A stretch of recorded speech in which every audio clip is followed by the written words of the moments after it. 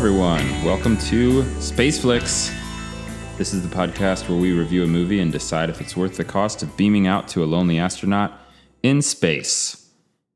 Today, we're talking Raya and the Last Dragon. Not the second to last dragon. The last Not dragon. the penultimate, but the very last. There are 0 dragons after this. Mm-hmm. So get it while the getting's good. Sequel to Raya and the second to last dragon. It's sort of like a Star Wars Episode 4 situation. They named the first one in a very inconclusive way. Yeah, this is the Raya latest. and then the follow-up, Raya and 0 dragons. Raya herself. Right. Raya all alone. So this is the latest from Disney Animation Studios, not to be confused with Pixar. They've really established themselves, I think, as a studio to be contended with. So clarify something for me. This is, we would say, the same studio as Moana, Right. and Frozen. Are those and would Big Hero 6 fall in this category too? I believe Do we so. know? Yeah. Okay. I think I have a feel then for what Disney Animation Studios is. Yeah, all the Disney ones that aren't Pixar these days, basically. It's kind of, you and I remember a time from when we were younger when Pixar was like the computer animated ones, but Disney still made, hand-drawn animated movies. Right. But that studio that used to do hand-drawn has gone pretty much full computer animated these days. Full dig, as And they so say. now the lines for most of us probably have blurred a little bit between Pixar and Disney, but I think they've got their own distinctive kind of styles generally. Anyway, you want to read the synopsis for us before we get started, Adam? Yes.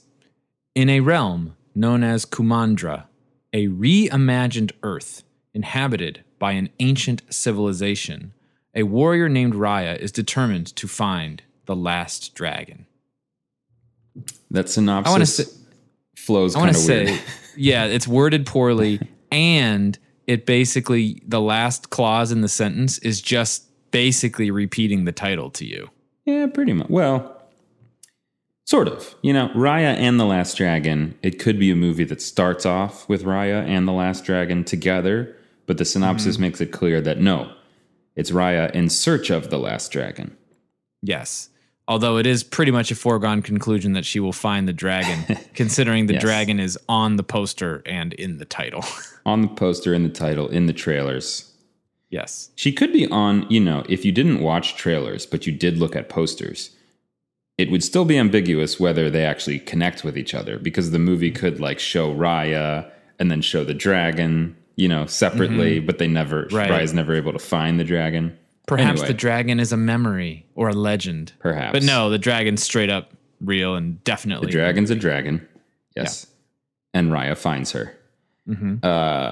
As anyone, I feel like generally I'm comfortable operating by the sort of, the convention that people listening will at least be familiar with trailers. I think that's fine. We can say what's in the trailer without spoiling the movie. Yeah, and I mean, especially in this particular case, it's in the title. All right. The name of the movie you're seeing. That would be pretty amazing, actually. I know how on this podcast we sort of talk about it's better if you don't know anything about it going into it. It's I want to know nothing, including the title, right? Well, I mean, I'm trying to play devil's Blindfold advocate me, here. just put me in a movie theater and just say, you will be watching a movie, sir. It would be interesting Goodbye. to try to think of a movie where the title implies the existence of something that is never actually found in the movie or never identified. If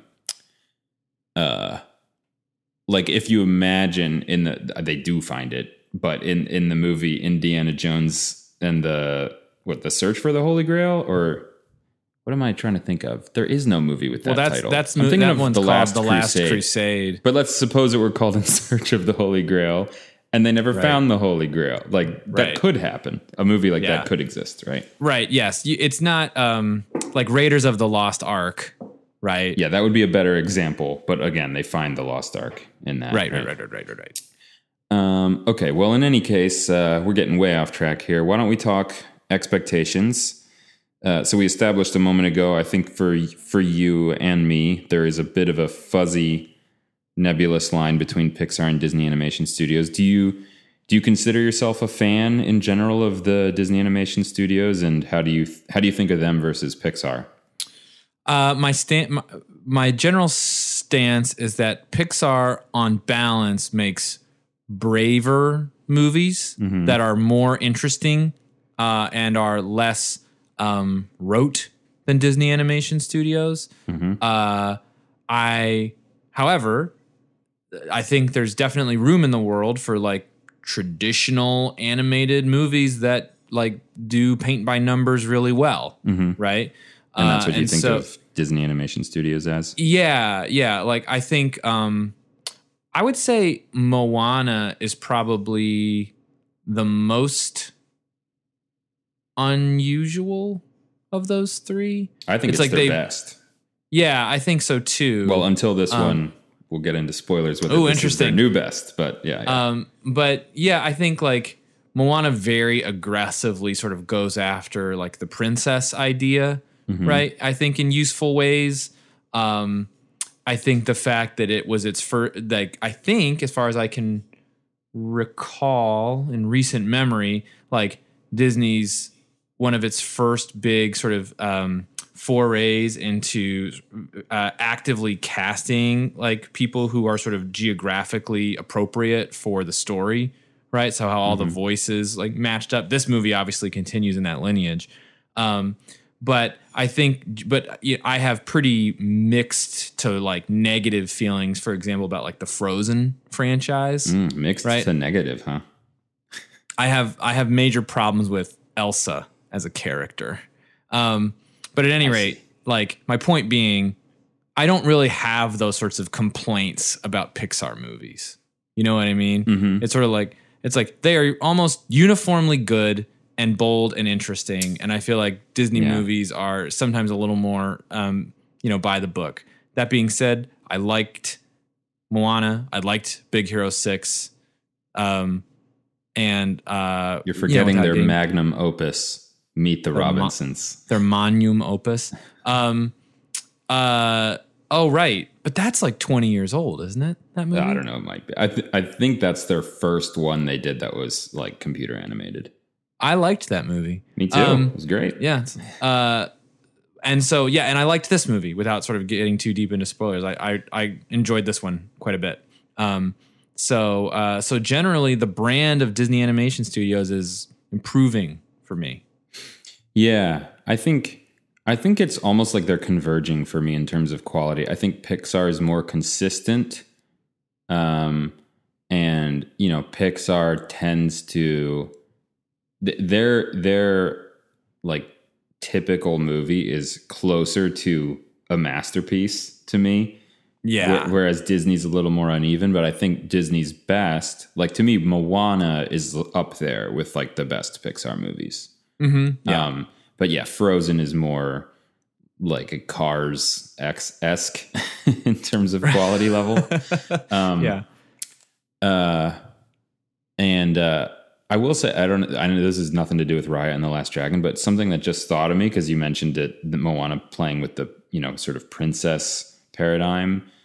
The thought popped into my head. I was like, is Moana the first Disney princess who they actually deal with the fact that she would be the successor to the ruler?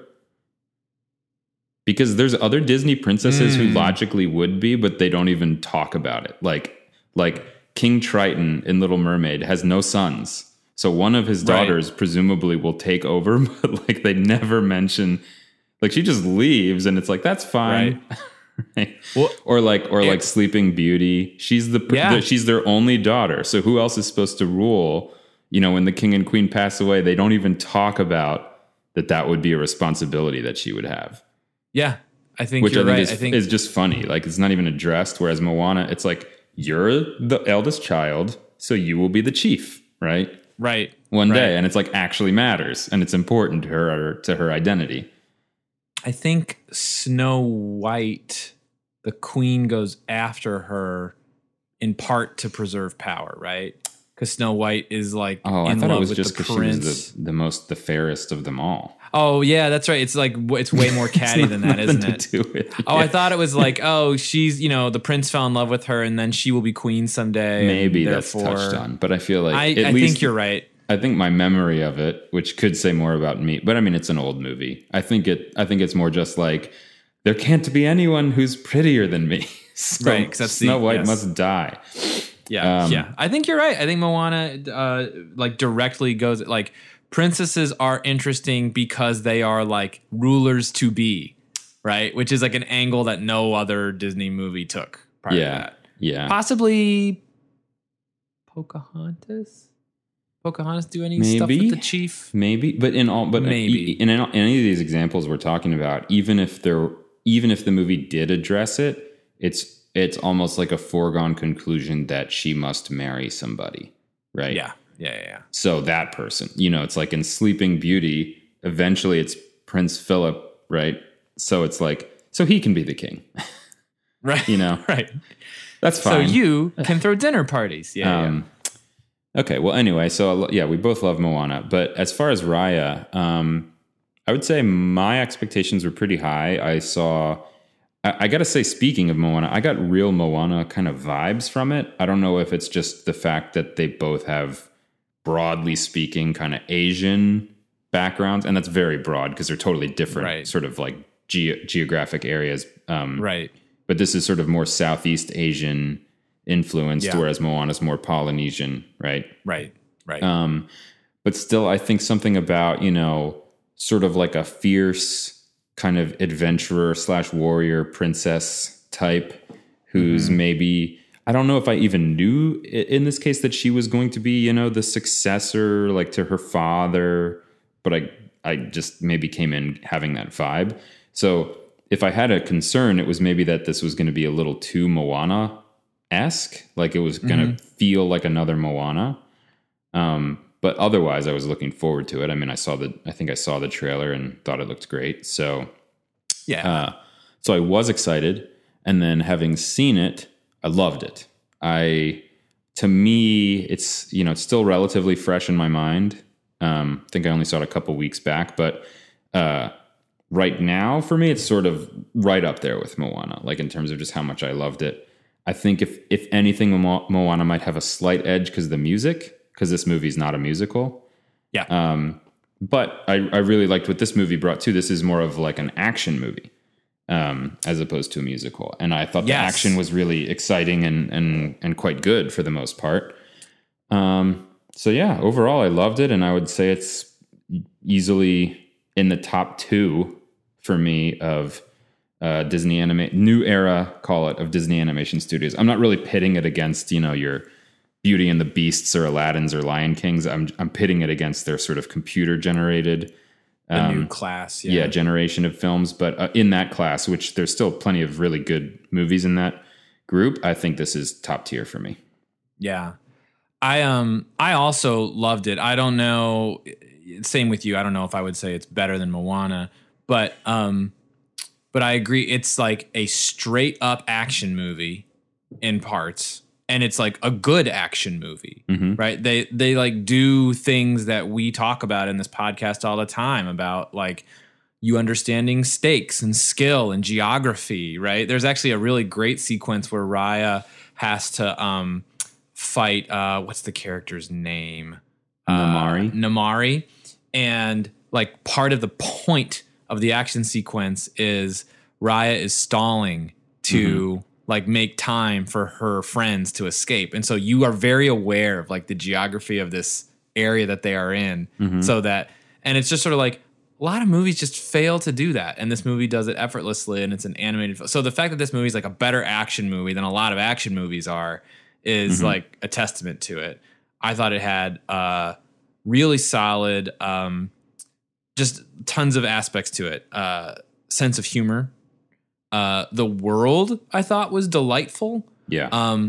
the parts, like the imaginary bits that are made up, not just the dragon part, but like the different sort of species of animal, right? The different tribes that line this this body of water. It just sort of like just all the creations of this film, the inventions of this film, like were really winning to me. And so, yeah, I had high hopes going in. The thing that I said to you in private was all they really needed to do for me to be immediately intrigued by this movie is give Raya a squiggly sword.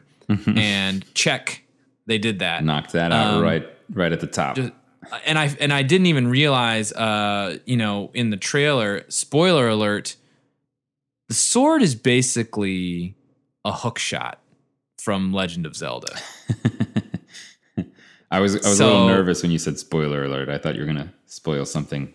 So for those of you critical who don't play Legend of Zelda, you're missing out on the joy that is the hook shot. And so at any rate, there was just so many like little details like that in the film that I found. So in that regard, I think I was sort of hoping for just a new creation, like a bunch of new things that I'd just never seen in movies before. And it definitely delivered on just sort of the fun, new, novel stuff. Yeah. I think this movie definitely delivered in a number of ways. So let's move on. I guess we've talked about sort of our first impressions. Let's get into themes. I think this movie's mainly got one big theme, and that's the theme of trusting each other. I wanted us to do like a countdown, and like we would say a word. One word, count of three. It's that clear, which is kind of nice. We talk about a lot of movies and we have this segment was like, what do you think the movie's about? And it's sort of, sometimes it's a discussion and sometimes it's 2 or 3 things or 5 things. Right. And this one, it's like, it's about one thing and we both know exactly what it is. Yeah. I think it's about trust. It's about, But more importantly than trust, how, I think the hypothesis of the movie is like society breaks down when people don't trust each other, and that counterintuitively the solution can be to, fix that trust, to restore trust, which can require a leap of faith, Like people don't trust you unless you trust them. But then that can put you into this seemingly impossible situation where it's like, I can't trust you unless you trust me. So someone has to make the first step. And that to me is the primary theme of this film. Do you want to, articulate that any differently or state any other angles to it or other themes that you picked up on? I mean, in some ways I feel like the theme of the film is so obvious, like, and the movie takes, I think, considerable effort to sort of hammer it home, which I understand. This is a children's movie, right? That it almost sort of like loses a little bit of its power because by the end of the film, it's almost like the film is saying, and say it with me again, right? And we're like, we get it. People, the world is bad because people don't trust each other. And so in that regard, I think as a grown person watching a children's movie, it felt like in those moments a little bit childish, but not in a bad way. It was sort of like totally acceptable from where I stand. Yeah. And I think we can get into, like how it addresses the theme and how it presents the theme a little bit more as we get into, Fix the Movie in those later segments. But overall, I mean, it's a theme I personally love. It's something that I wish there were more movies about this or more, in our popular culture about this basic message, because, I've heard people say about this movie, like that it's kind of a pat message and it's a little oversimplified. And like in the real world, sometimes you just really can't trust people. I don't mean to say that viewpoint is objectively wrong, but when people say things like that, I'm like, I think the movie's directly for you because of the way you're thinking of, like when you're like, some people you just really can't trust, you know? And like, and those people like are the worst, you know? I'm like, I feel like you're kind of like the people in this film that it's about, you know? That there's just certain people, you know, groups of people who inherently like would never trust anyone in this group. And I know you know, it's easy for me to say there's many groups with deep historical sources of mistrust and mistreatment.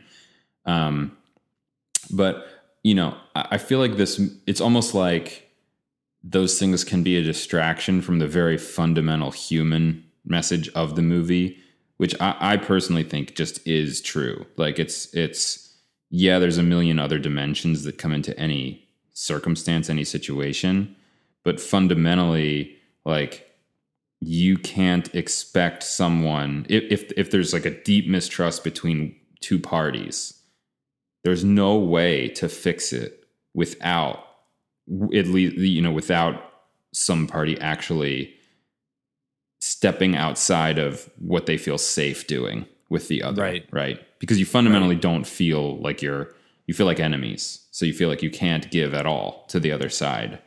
Right. And someone has to do that if it's ever going to be repaired, you know? So to me, it's almost like perfect that it's a family movie, you know, and they can present the movie in such a simple way. Because I guess because if anyone's going to get that message, it's going to be children who don't have, you know, the baggage of everything we have as adults in our minds. So anyway, loved that message. I felt, and we can talk more about it when we get into, you know, the details, which is more spoiler territory. But I guess that's it then. There's no other themes we want to touch on before moving on. Well, I mean, I think some stuff will probably come out as we talk about our favorite parts in the film, but I think the film is sort of very consciously built around that one idea. And that's what makes it very effective at communicating it, right? It's not like, I remember just as a contrast to list an extremely different movie, you know, when we talked about Sorry to Bother You, right? It was like, here's a movie that has 20 things on its mind. Yeah. Right. And to say what it is about is kind of difficult, right? This movie doesn't have that problem.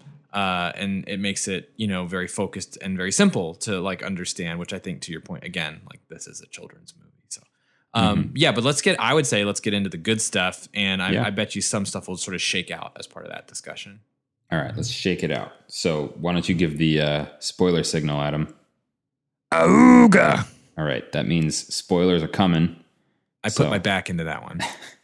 So if you haven't seen the film, time to turn this off. But anyway, let's talk favorite parts of the movie. So you want to go first? Anything jump out at you? Sure. So I'll just start with the beginning of the film. I thought it set the tone excellently. So we see young Raya doing what is effectively a sort of Indiana Jones style, like treasure heist, right? Where she's trying to sneak through a booby-trapped temple to retrieve, you know, some artifact that we don't understand at the beginning of the film. And so we get to see her as a young, extremely skilled person, be clever and innovative and, you know, get through all these sort of traps and various things to get to this, you know, inner chamber where, you know, a glowing rock beckons her. And then she has to get into a sort of martial arts battle with the guardian of that particular treasure. And it sort of sets the tone right away. It's like, okay, we've got like a fun kid with a cool animal sidekick, right? We've got like, there's a treasure and there's martial arts, like, which are executed well, right? And it's sort of like all these things in the very beginning of the film, for me, are like, this is all the things that I want. Yep. Right. So I feel great about the hands that I am in, and I'm ready to just sort of let this movie do its thing. And then I think the movie pays off that sequence with some emotional heft. because it turns out that the guardian of that particular treasure is her father, and he's actually sort of training her to herself someday become a guardian of that particular stone. And so, like, right away, you set up all the traits in the hero that we like. You create like emotional stakes with her father, and then like Moana sort of takes a little bit longer to get to this point. This movie, like right away, is like, this is the daughter of the king, and she is going to be the rightful heir to the throne, like when it is her time. And so right away, you understand that this is like a competent person who you not only respect from a skill perspective, but also like. And so I just loved being sort of put in that position of like, we immediately like Raya, we immediately like her father, we immediately like think that she's highly capable, and now we're sort of ready. We feel like confident that she's ready for sort of whatever adventure this movie has to dish out. Yeah, no, totally with you. Very strong beginning. I think that, you know, it's one of those openings where, as a grown up, you know, the minute I see, okay, this is an opening scene, she's trying to get at this thing, and there's a dude with a mask who's like, "You will not reach this dragon gem," or whatever. I'm like, this guy's gonna end up being like her uncle, or, you know, like a good guy. Yeah. But I could, you know, watching it with my children, I could sort of at the same time kind of see it through their eyes, where they're like, you know, they're already in it. It's like, oh my gosh, she's already like fighting this bad guy, and, you know, yeah. So presented really well. I think for me, kind of jumping ahead, but I guess one of the coolest moments in the movie for me. So we're skipping way ahead. She's already met Sisu, the dragon, the last dragon. Mm-hmm. They're collecting shards of the gem. Mm-hmm. And they're in, I think it's Spine, is that the snowy kingdom? Mm-hmm. Yes. Wherever it is, it's where like grown Namaari catches up with her, and and Sisu sort of like reveals herself for the first time. That to me was one of the coolest, like, I don't know. I just remember it was kind of like took my breath away. Of firstly, you know, I think they'd run into each other previously in the like booby trapped area. I can't remember which realm that was. Tail, maybe. In any case, but they'd only seen Sisu as like a human, in her human form, so they didn't know she had a dragon yet. Right. And but then when they're there in Spine, and, you know, she's Namaari and Raya are having a fight, which is like a pretty good intense fight, you know. But then Sisu kind of like decides to intervene, and she blows the fog everywhere and roars at Namaari. To me, it was just this awesome moment of like, this completely changes the game, you know, because Namaari's after her to get the fragments, has no idea she has a dragon. Right. And then when she sees the dragon, and then they just escape through the fog, and it plays this kind of like, you know, this mysterious music is playing as the, you know, figurative camera kind of like recedes from Namaari. Yeah. As she's just like staring after them. And you're just like, her mind was just blown, you know? Right. Because you know that she loves dragons. You know, she has this deep sort of like, you know, fascination with dragons, same as Raya. And she just saw one, but she was on this mission. It's like, she's like deeply conflicted, I feel, in that moment. Well, yeah, there's like a cognitive dissonance problem. Like, actually, one of my favorite parts in the film is the first scene of betrayal, right? Yeah. So Raya and her father invite the other sort of parts of the kingdom into Heart, right? That's where Raya's from. And of course, there's an elaborate sort of con that Namaari and her mother ultimately end up hatching, which involves like being granted access to the inner sanctum so that they can abscond with this magical gem that turns out is the only thing between like society and this evil monstrous force, which we have not mentioned yet, called the Droon, which is sort of like, imagine, I don't know, a purple amoeba made out of light. It's like the Nothing from Neverending Story, but purple. Yeah, that's pretty good. And it turns any living person that it touches into a stone statue, right? And so when Namaari betrays Raya and reveals herself to be sort of only pretending to be Raya's friend, so as to get access to the gem, and then there's a giant fight that ensues, and then tragedy unfolds after that, right? It's like, that is such a betrayal. It's so big and results in the sort of effectively the death of Raya's dad, right? That you immediately, for the rest of the film at that point, you're like, she should absolutely hate Namaari, right? Like, and the people of Claw? Fang. Fang. And so, like, that is, I think that helps. As a viewer, you understand how hard it will be for Raya to ever sort of align herself with that group. Yeah. Right? And you understand what, like, a big sort of step she's taking when she decides to, at any point, if she were to ever put her life in the hands of that group, like, you know what a big deal that is, because for like a child to betray another child in such like a extreme way that results in the death of a parent, like, unforgivable, right? Like, in most walks of life, we would view that as an unforgivable crime. And the fact that this movie uses that as like a act to be forgiven and for trust to be restored is like, it sort of makes you, it makes the conflict seem very real. And I feel like a lot of movies where people like hold grudges with each other, it feels very sort of performative and just sort of like movie logic, right? But in this movie, it's like, oh no, that's a serious grudge, right? Yeah.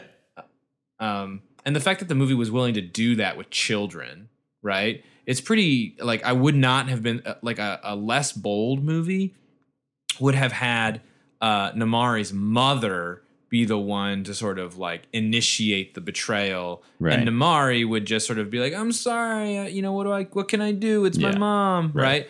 But this movie is like, no, she's going to be an active participant in it, and she's not going to feel bad, right? And so, like, I think that sort of helps cement Namaari as not just like a pawn, but as like a real antagonist, not a villain, right? But a real antagonist, like, in this story. So that's another sequence that I think the movie knows that it's got something special with that pairing, right? Raya and Namaari. And so I think every time it goes to that particular well, I'm like, yeah, this is the good stuff. Yeah. It's, I think I'm not going to even try, because I think it just leads to a lot of dead space, but I do always, I'm not going to try to come up with an example to complete that thought. I love when, like, you've got really, really good sort of hero villain or protagonist antagonist pairings where the two are really, really good characters, and as opposing forces, they make a strong pair. And I feel like it feels rare and kind of unique, A, for it to happen in an animated film, and B, for both of those characters to be women. I think I think Raya and Namaari just make a great, like, hero, like I said, hero, villain, protagonist, antagonist pair, where it's sort of like what you were just saying, I think, is whenever like there's a scene where Namaari and Raya are coming together, it's sort of like one of those, oh, something's about to go down, you know, like right. these two are meeting up. That's never good. Which is really cool that this movie was able to like achieve that level of, I guess maybe just drama or like gravity, from the main opposing characters encountering one another a few times throughout the story. So yeah, I'm with you. Other parts of the movie that we loved. I loved Sisu just in general. I thought she was a great, it's sort of like a lot of Disney movies, there is the standard kind of animal sidekick or side character. In this film, I guess it's more like Tuk Tuk is her little like armadillo guy, is sort of her little animal buddy. But Sisu's a lot more like the genie in Aladdin, right? Or something like that. Right. Like a magical main character. Right. Or like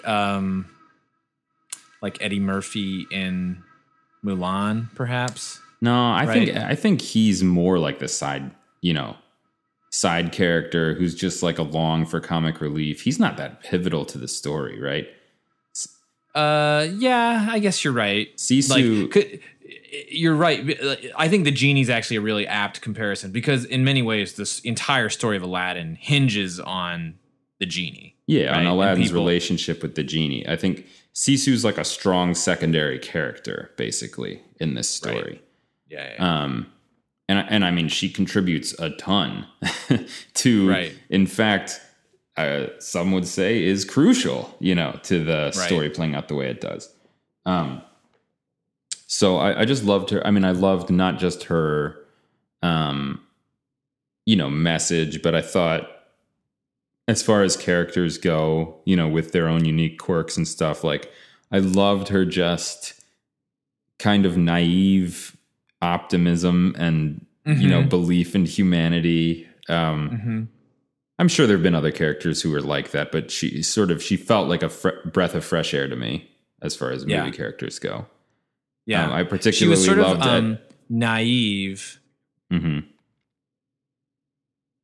Yeah, she's sort of naive. And then when other people would tell her, you can't be this naive, right? You can't just assume that things will work out the way that you envision. She sort of, I think, very reasonably is like, why? Yeah. Right? Yeah. Why can't it work out that way? And yeah, I think it's nice that the movie that character is inherently like a powerful mythical creature. It's sort of like she has the what you would call naivety if it were in the form of a child who's like powerless in the movie, and you're like, oh, you poor child, you don't understand. But she's like a greater being, than any other character in the film, and she's just like, no, it should be like this, just. We should give each other presents and be nice to each other. And yeah. I think I actually laughed. I think to the point that my kids were like, "What's so funny?" But when they were like discussing their, we need to plan, and Sisu's just like, "Here's my plan. I'll go. I'll give her a gift. We'll be best friends. We'll hold hands, skipping off into the sunset." That's right. Yeah. And I was like, "That's perfect." So yeah, I loved Sisu, and then I've got one last favorite piece. But any others you want to mention? Well, one thing that I especially like about Sisu and the dynamic between her and Raya is, I feel like a lot of these movies, the heroine of the film, like knows the right answer and is trying to persuade other cold-hearted people around her to like just. Give peace a chance or whatever. Yeah, right? Totally. And one of the things I really liked about this movie was Raya is the one who needs to be persuaded to change. Right? She's not like pleading with be good, right? Like I feel like if you go to like Moana or Frozen or most of the like Disney princess films, it's sort of like the princess has to sort of plead with everybody to be good, right, in some way. And I feel like in this movie, it's like Raya doesn't have to, right? She's strong enough that she could choose to just be like the winningest person in this world, right? But like Sisu's purpose is to persuade her that there is like a different approach that is actually better. And it's like a hard won insight. It's not just like the hero can't convince anybody until the end when they can. Yeah. Yeah, I mean it's an actual an actual arc, which is it feels pretty unique for Disney films. I don't think this is exactly what you're saying, but I think my view of most movies by Disney is that generally the message is that, you know, the main character kind of quote unquote had it all along, right?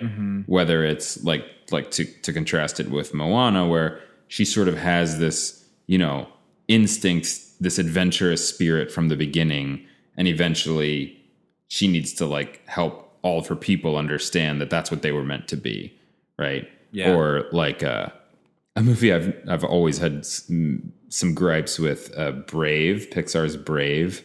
You know, is like the princess kind of rebelling against all this tradition and stuff, and in the end, the message is sort of like, listen to your heart, you know.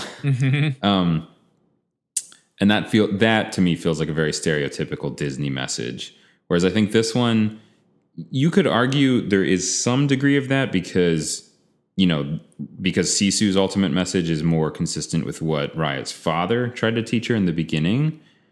But I think Raya is a very different person from her father, right, in this movie. And, you know, part of that is circumstances. Like she, lived through this huge betrayal and everything that happened with the fractured kingdom after that. But she is not inclined to trust or give anybody the benefit of the doubt. That's a major change for her, I think, the way that Sisu influences her. So it's just nice. To me, it's like, it could probably be a bit much if every movie tried to paint this picture of you need to listen to what others say, you know, and like no movie said listen to yourself. But I feel like we're kind of more on the other side of the spectrum, where most movies are just saying like, listen to yourself, you know, you are the source of all truth. And I'm like, I think there's something to be said for listening to others too. And like, you know, and adapting and like learning, right, from people you admire and respect. So yeah, I like that too. I like that Sisu has an actual impact on the way Raya views the world in a good way. Speaking of, I think my other sort of favorite, best part of the movie that I wanted to mention is just, basically the very ending, primarily. And it's kind of ironic that I would bring this up because I think I also have something to say about this in Fix the Movie too. But as far as emotional impact, I would say despite it being fairly predictable, the final kind of climax of them choosing to, you know, reassemble the dragon stone as they all turn to stone definitely hit me pretty hard. I was like, this is some powerful stuff right here, you know, of them all turning to stone kind of as like a little family within each other's arms. Yeah. I thought that was a pretty moving and powerful ending. What'd you think of it? Yeah. Yeah. Well, I mean, it's very much, I think a growing theme in like the Disney animation studios, like arsenal, right? Which is this idea of like the only way to win is to lose kind of thing. Like Frozen does this, right? Frozen does like almost exactly this, right? Where Anna, in order to save Elsa, has to sacrifice herself, right? I think and then in Moana, she ultimately like has to show kindness to the giant volcano monster instead of like, you know, sort of defeating it. Yeah. Right. And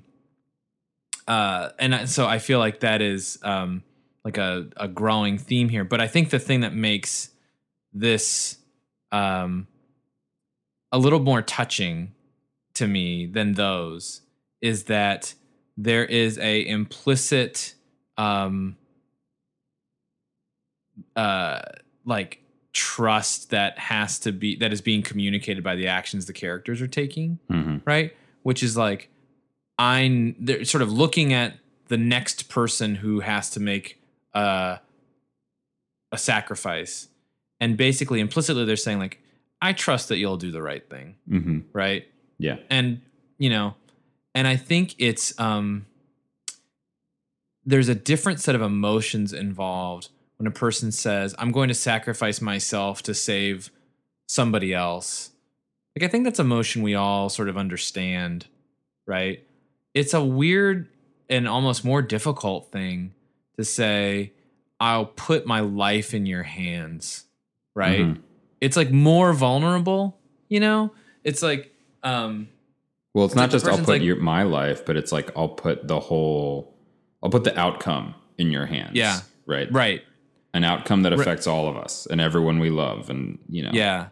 Because when you're sacrificing yourself for someone else, you're still sort of like asserting control over the situation. Right. In this situation, they're like, I'm relinquishing control. Right. And because I believe in you. Right. And I think there's something more touching about that to me that is less like it's truly like the only way for any of us to win is for me to just sort of let go. Right. And I think that we're not really comfortable with that, like as a society, No. And so to see it sort of so boldly played out in this movie, I agree, it was really touching. And I think beyond just sort of the sort of hazard that the characters are navigating in that sort of like trust, sort of like prisoner's dilemma. I don't know exactly what the logical version of this is, but I don't know what the game theory version of this is. But also just the environment that the movie portrays, like the Droon, especially like swarms of Droon things, are really scary, Yeah. like, and so they do it really effective in like this horrible environment. That fact that people are making sort of like the most difficult choice of their lives. I agree. Yeah, it's a really powerful, impactful moment. Yeah, great stuff. And then, of course, this is a Disney movie, so of course everything turns out fine after that. Everything turns out better than anyone could have imagined. Right. Everyone comes back. All the dragons come back for some reason. Yeah. Which doesn't seem consistent with the premise at the beginning of the movie. But anyway, I'm ready to get into Fix the Movie, unless there's any other highlights you want to cover. Last highlight is Tuk Tuk. Oh, yeah. Great. Well, I even loved the way, there's a very opening shot of her riding Tuk Tuk as like a giant armadillo-y creature. Yeah. I loved that because then I don't know if kids will make the connection, but then like they cut to her as little Raya with little Tuk Tuk. And I'm like, oh man, he's going to get real big. That's going to be really cool. But just like, I think in the world building, just the idea of like, oh, she's riding a giant sort of armadillo roly-poly thing that somehow she's got a saddle on this thing that's capable of staying upright even while he rolls like a ball. Yeah. Right. And just like, and that's like in the very, very opening, like shot practically of the film, right? Her riding Tuk Tuk. And so it's like, just right away, the movie's establishing its bona fides as like, you're going to see some inventive stuff in this movie that is just going to be delightful because it's new and inventive, right? The same way, like Lord of the Rings would make you feel that way, right? Or comic books or something. And so that was pretty great. So Tuk Tuk was just a great symbol of like, here's all the cool stuff that's like going to happen. And the fact that he grows from like tiny little pill bug to giant hippopotamus sized beast is like great. And for all I care, he never stops growing. Oh yeah, and yeah, totally. And will eventually be the size of a mountain. He'll eventually be like the sandworms in Dune, right? Right, but just like sweet tuk-tuk, just chasing butterflies. Okay, so why don't we fix the movie now with on that note with a really minor and trivial one, which is I feel like Tuk-Tuk was underused in combat. I feel like he's like a giant beast. There should have been at least one scene where he like rolls through some bad guys or something. Right. Because there's no way she wouldn't use him for that. Right. Well, maybe he's just a big softie. Or maybe he's super vulnerable. Yeah. I mean, it looked like he would have like sort of a bit of armor, like sort of armadillo-esque, like thick hide or something. But maybe not. Maybe not. That's not a real gripe with the movie. I just literally thought of that just now. Leave my sweet tuk-tuk out of this. He's a gentle giant. Okay. I will. Okay. If we scrap that one, I will still start with a fairly benign one, but it's still one that it did bug me a little bit, which I don't know if it bugged you. But one of her powers, one of Sisu's powers that she acquires is like to make it rain. She's basically got this like water control ability. And I was just like, how do you not use that against the Droon? Because they've established that they're like vulnerable to water. And so it's just like, all right, just make it rain. Like just protect everybody. Right. That was strange to me that they didn't even, it's not like they needed to use that. And I'm sure there's a million ways they could have explained that not working, but they just didn't even, it's like no character even thought of it, and that bugged me. Wait, is there, I mean, sorry if I'm just forgetting, is there actually a sequence where Sisu and the Droon are like in a fight situation? No, I don't, not that I can recall. Well, I guess that's my point, right? Like, she might not have ever had an opportunity. You mean sort of like historically. My point is they discover that she can make it rain. Yeah. And like no character is like, we can use this against the Droon, right? And similarly later they go to Fang or whatever, or there's like scenes after that where there are Droon that like either they're in the scene or they're like a looming presence. But nobody says like, well, Sisu can make it rain, that'll protect us, That's basically what I'm saying. Yeah. Rain, like you introduce that the primary, sort of weak spot of the monster in the movie is water, and then one of your main characters acquires the ability to make it rain, and you just don't draw any connection between those things. To me, it's a little mystifying. Yeah, that's fairly minor though. Let's give you a turn to fix the movie. What would you do, or any gripes that you would want to address? Well, there's a big sort of thrust in this movie around like there's sort of like a Blues Brothers like structure to it, right? Where it's like we're getting the band together. Now, Raya doesn't realize she's getting the band together, but that's what's happening, right? As she as she acquires Sisu, then Boone, then Tong, Noi. right? Yeah. And Little Noi. Like, I love this as a general construct in movies. What I feel like was a little bit wasted was, generally speaking, if you're going to get the band together, if you're going to Ocean's 11 this thing, right? They each need to bring special talents to the fore. Yeah. That I feel like they didn't quite figure out. Right. Right. And so I would have loved, like, because, there's something very obviously metaphorical happening, right? Where you've got member from every tribe in Kumandra. It's like they even go through the analogy of, well, every tribe in Kumandra contributes a special ingredient to this delicious soup, right? I'm like, yeah, which means that Tong they all have to bring something, needs to be good at something specific, right? Yeah. And so that was my like minor gripe. I was like, oh man, we went through this whole motion of assembling all the people in our gang, and now like we don't get to like there's no special talent that like Boone is bringing to the table aside from, some delicious, bowls. I'm about to present a very half-baked thought that just occurred to me, but you and I grew up, we love video games. I feel like two of our favorites would have to be the Zelda series and the Metroid series. Is that fair to say? As kids? Yes. And in those games, you acquire items, and the items, every item you get, like unlocks something in the game for you. There's no items that are just like superfluous. You didn't actually need it for anything, right? Generally. So I wonder if you and I both have that sort of deep in our video game logic. Yeah, it's sort of like it's sort of like I want the same rules to apply to a movie. You like get objects or you get new characters, join your posse. It's like they must serve a purpose. If you could have achieved everything without them, then why did they even, enter the story, right? Because I'm totally with you. I'm just wondering if that's where that comes from.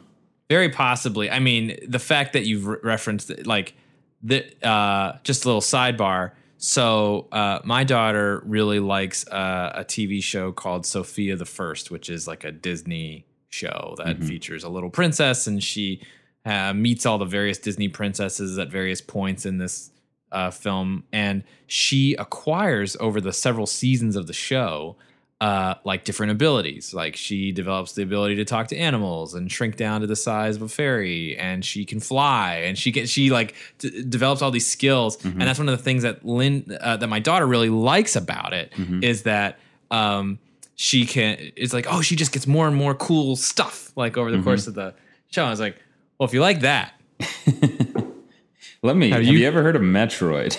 let me literally dust off the Super Nintendo that I still have. There you go. And we will play some Legend of Zelda, right? Link to the Past. Yep. Right now, right?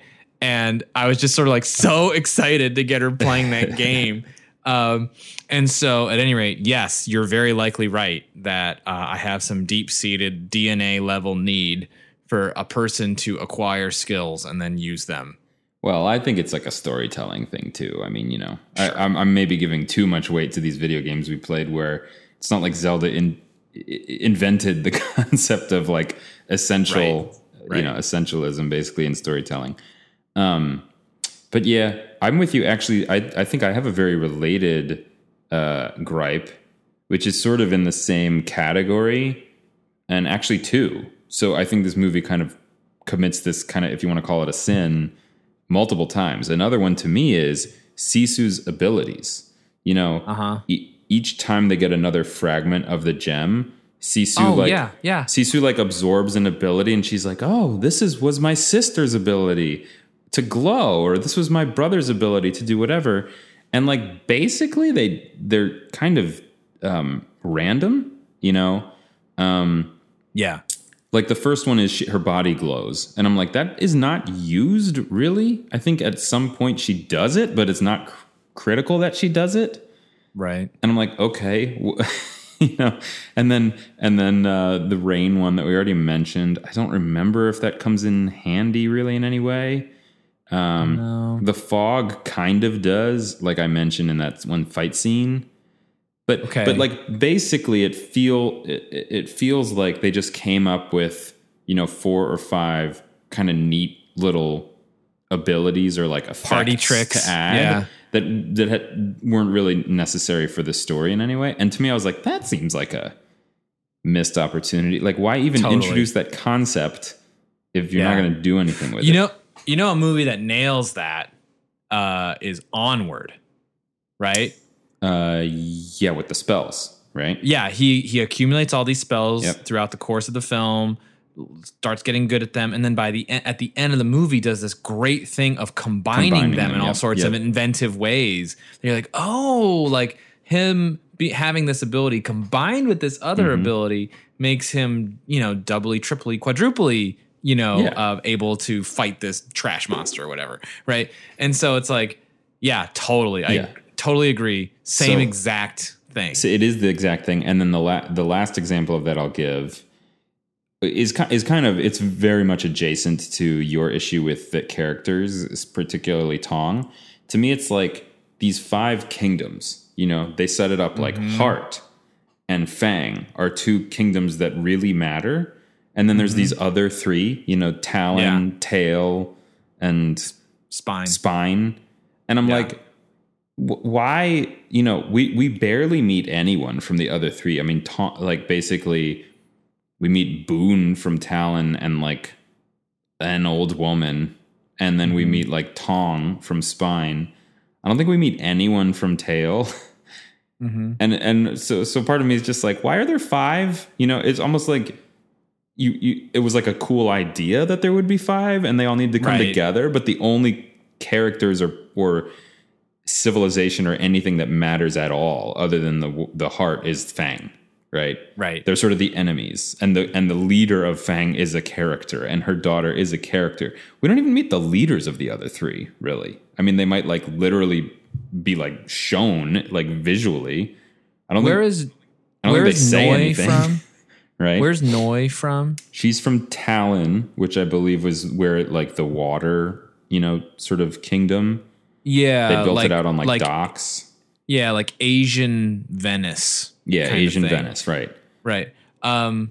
You meet the chief or whatever of that town. You do, but she's different from like in the beginning when Raya's father is trying to gather all the tribes for Kumandra.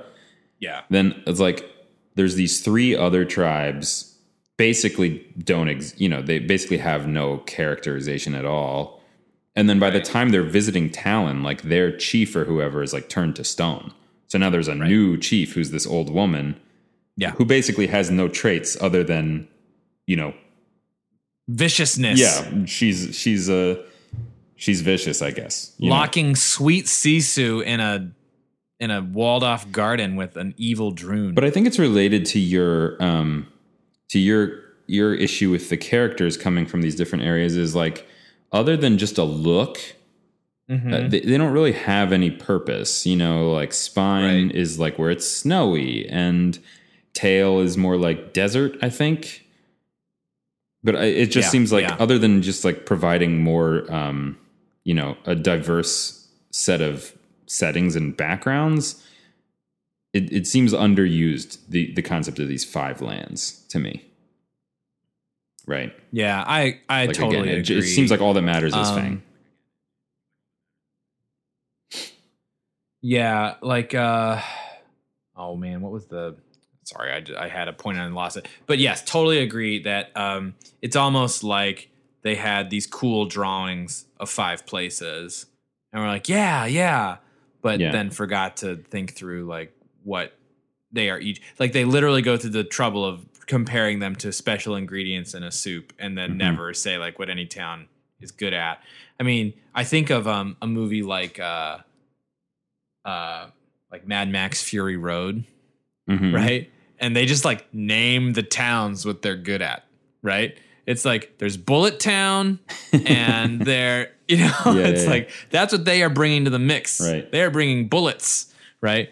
There's like Gas Town, right? Or there's the Bullet Farm, and there's Gas Town, right? And it's just like, that's what these places bring. And then there's the, whatever the place is called that has the water. But it's like, you know, it makes it extremely clear, like that's what they bring. And I could easily have seen this movie doing that. It's like, well, you go to Tail if you need sand or whatever they have there, right? Like, you know, and it would have been interesting to like characterize those people in that way, but it's just, I mean, I get it. It's a kid's movie. It's only an hour and 45 minutes, but I would have loved that.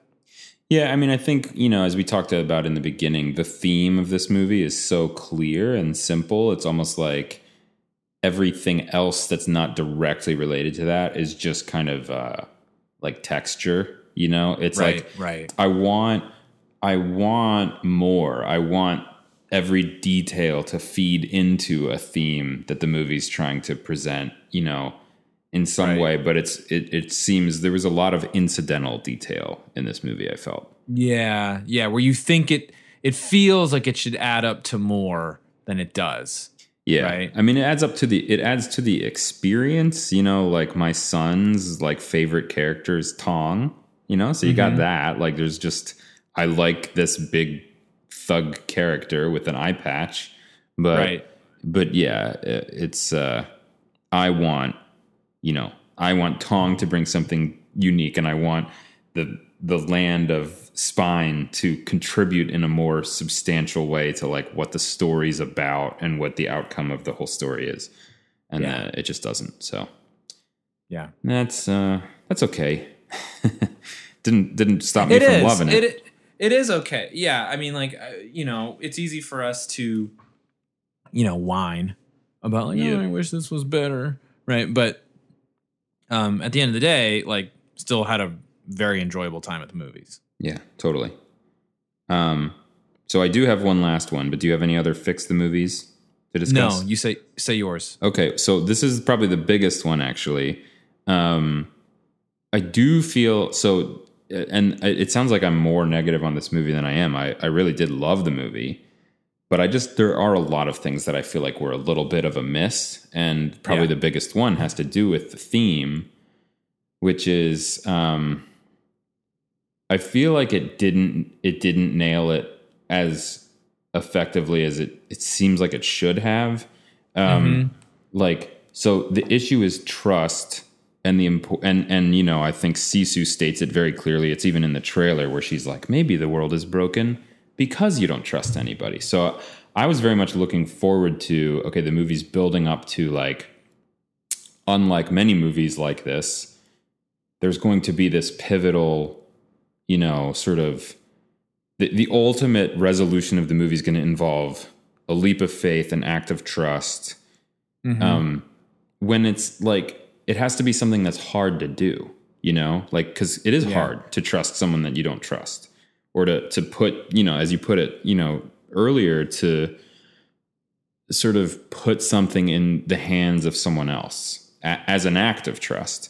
And but I feel like the way this movie does it is they start, there's a scene where they attempt to do that, and then it falls apart, which I think was good. I thought it was effective to show how fragile that is, and how the tiniest cracks can cause the whole thing to fall apart, right? Where basically Raya sees Namari like fingering the trigger of her crossbow and decides to act because she's like, I don't trust her. I think she's going to betray us, right?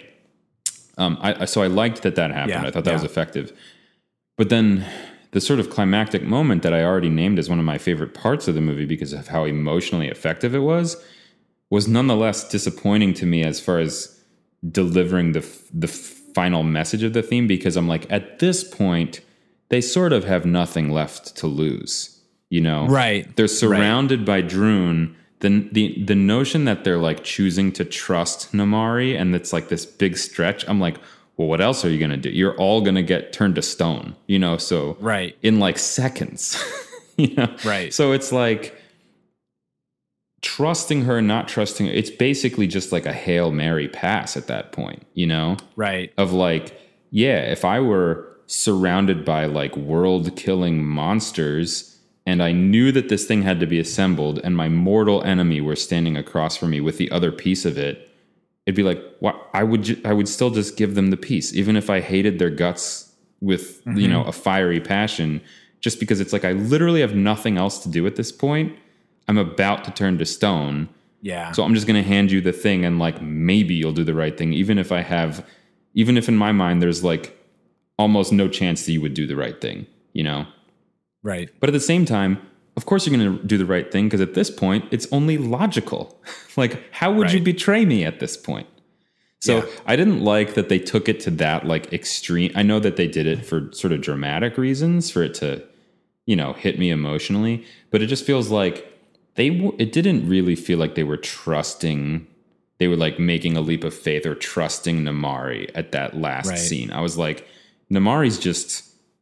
like, somebody needs to collect them. Any one of them is as good as anyone else. So the fact that they're giving them to her, like, she would have to be an idiot to not put them together.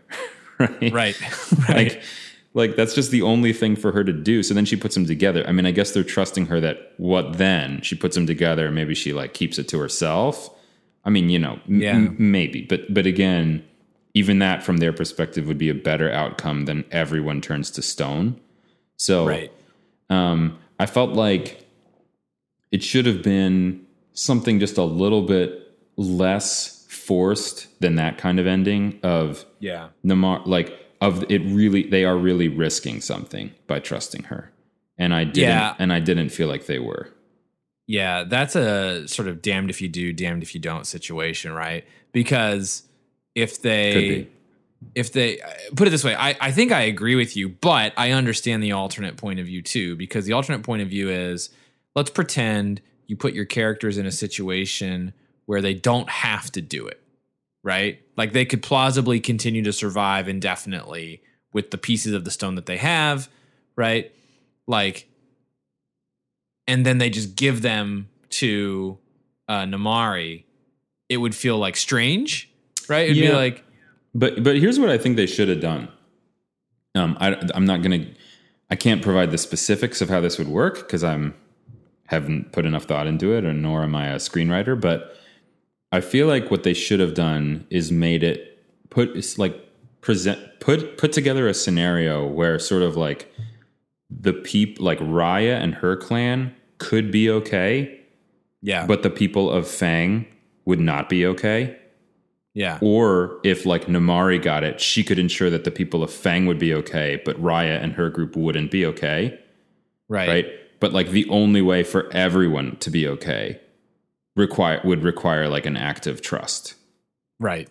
Sort of like, let's say it was like Raya and their group have enough pieces that they can assemble it, but then Namaari and her people are not going to, they're going to like all die. And there should have been some pressure on her to just be like, look, we need to look out for ourselves, Right. Like right. To hell with them. They betrayed you. Right. And like Sisu, I feel like would have been the logical voice of like, no, we can, if we just give them this, then they can, also heal or whatever. And then the competing voices would have been like, no, because then they're going to betray us, Yeah. So yeah, it would have been really interesting if they could have figured out a mechanic that was like, we have a way of getting our pieces to Namaari, but she has no way of getting her piece to us, right? Mm-hmm. And therefore, the only sort of like move that will sustain the world is if we basically take a flyer and take a chance and give her all of our stuff, right? That would have been an interesting... I think that would have illustrated the point better because they're back to your point. Their backs are totally against the wall at the end. And it's sort of like, well, what else are you going to do? Yeah. We're all doomed anyway.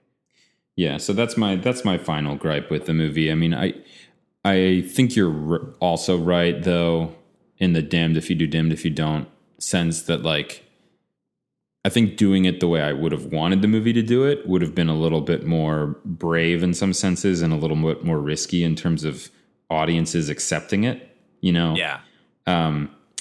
So they did it in a way it's like nobody can object to their decisions at the end. But as I said, it's just because they're just acting logically at that point, Right. Just like you might as well try, Right.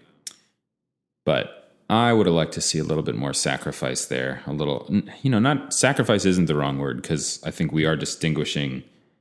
It's not sacrificing. It's taking a risk by trusting someone. Yeah. That's right. And I think the movie would have been all the more powerful for me if it had done that. But anyway, given what we saw, still was a big fan, still thought it was overall a very well done movie, beautiful movie with a beautiful message. So can't really complain too much. We're going to beam it up. Yes, right? Right? Yeah, I mean, would. It's a special movie. I think for all the reasons that we've enumerated, despite whatever nitpicks or flaws that we observe in it, it's still like a special movie that creates a magical world. Which, like, let's be clear, there's lots of Disney movies that take place in fictitious worlds. And very few of them are as like awe-inspiring as this one. Yeah. You know? I think it's like well written. It's the voice acting is great. The animation is beautiful. The message is interesting. The action sequences are very good. I thought the music was great too, personally. Yeah. Great score. The jokes hit. You know what I mean? Like, it's just really well done. It's just like, as movie making goes, you know, I've seen comedies that are less funny. I've seen action movies that have worse action than this, right? Mm-hmm. You know, I've seen plenty of like magical, like movies that attempt to sort of invoke wonder and magic and fail, right? Yeah. Like, as an example, I just watched Justice League. And how did you feel about that movie, Adam? Failed to invoke wonder. I see. Let me say that. Okay.